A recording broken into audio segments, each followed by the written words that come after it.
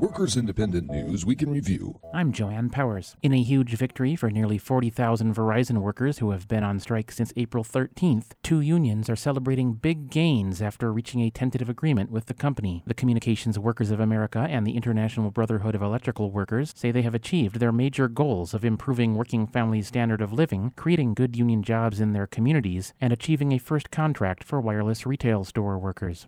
In a major victory for American workers, the Seventh Circuit Court of Appeals in Chicago ruled Thursday evening that healthcare software company Epic Systems in Verona, Wisconsin could not require mandatory arbitration agreements where employees are forced to waive their rights to collective and class actions. The court says such agreements violate Section 7 of the National Labor Relations Act, which sets out employee rights on the job. Caitlin Madden is one of the lawyers who brought the case to the Seventh Circuit. One of those rights is the right to join with other employees to discuss with their employer issues of their compensation and their conditions of employment. Arbitration agreements that require employees to bring any claims they have individually prevents employees from joining together. It's very important to provide individual workers with a counterbalance to the power of the employer. Allowing employees to join together is an important way to do that. Fast food workers across Chicago walked off their jobs Wednesday morning, kicking off 2 days of protest culminating with thousands of low-wage workers marching on McDonald's annual shareholder meeting in Oak Brook, Illinois. The workers are demanding $15 an hour and the right to unionize without retaliation. Strikers brought the lunchtime rush to a halt at the chain's flagship rock and roll McDonald's store. Workers moved the protest to McDonald's headquarters in Oak Brook Wednesday evening, planning an occupation and night-long encampment. Angel Mitchell has been working at McDonald's on the southeast side of Chicago for almost 4 years.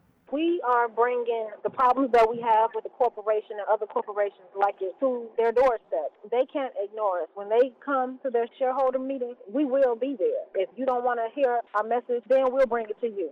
After 1,100 members of the United Food and Commercial Workers voted to authorize a strike at 41 Kroger stores in Virginia, West Virginia, and Tennessee, the union has reached a tentative contract deal with the company, much better than the company's previous last best and final offer, where the highest raise that anyone at the stores would ever see would be 25 cents. Local 400 communications manager Jonathan Williams. The same week, the company gave its millionaire CEO a 17% raise. But our associates who actually keep the stores running, who actually make the company a billion-dollar success, they get a quarter. And that was enough to upset a huge number of our members. They unanimously voted to authorize a strike after unanimously voting to reject the 25-cent raise. Very shortly after this vote was taken, we were getting calls from the company to reopen negotiations.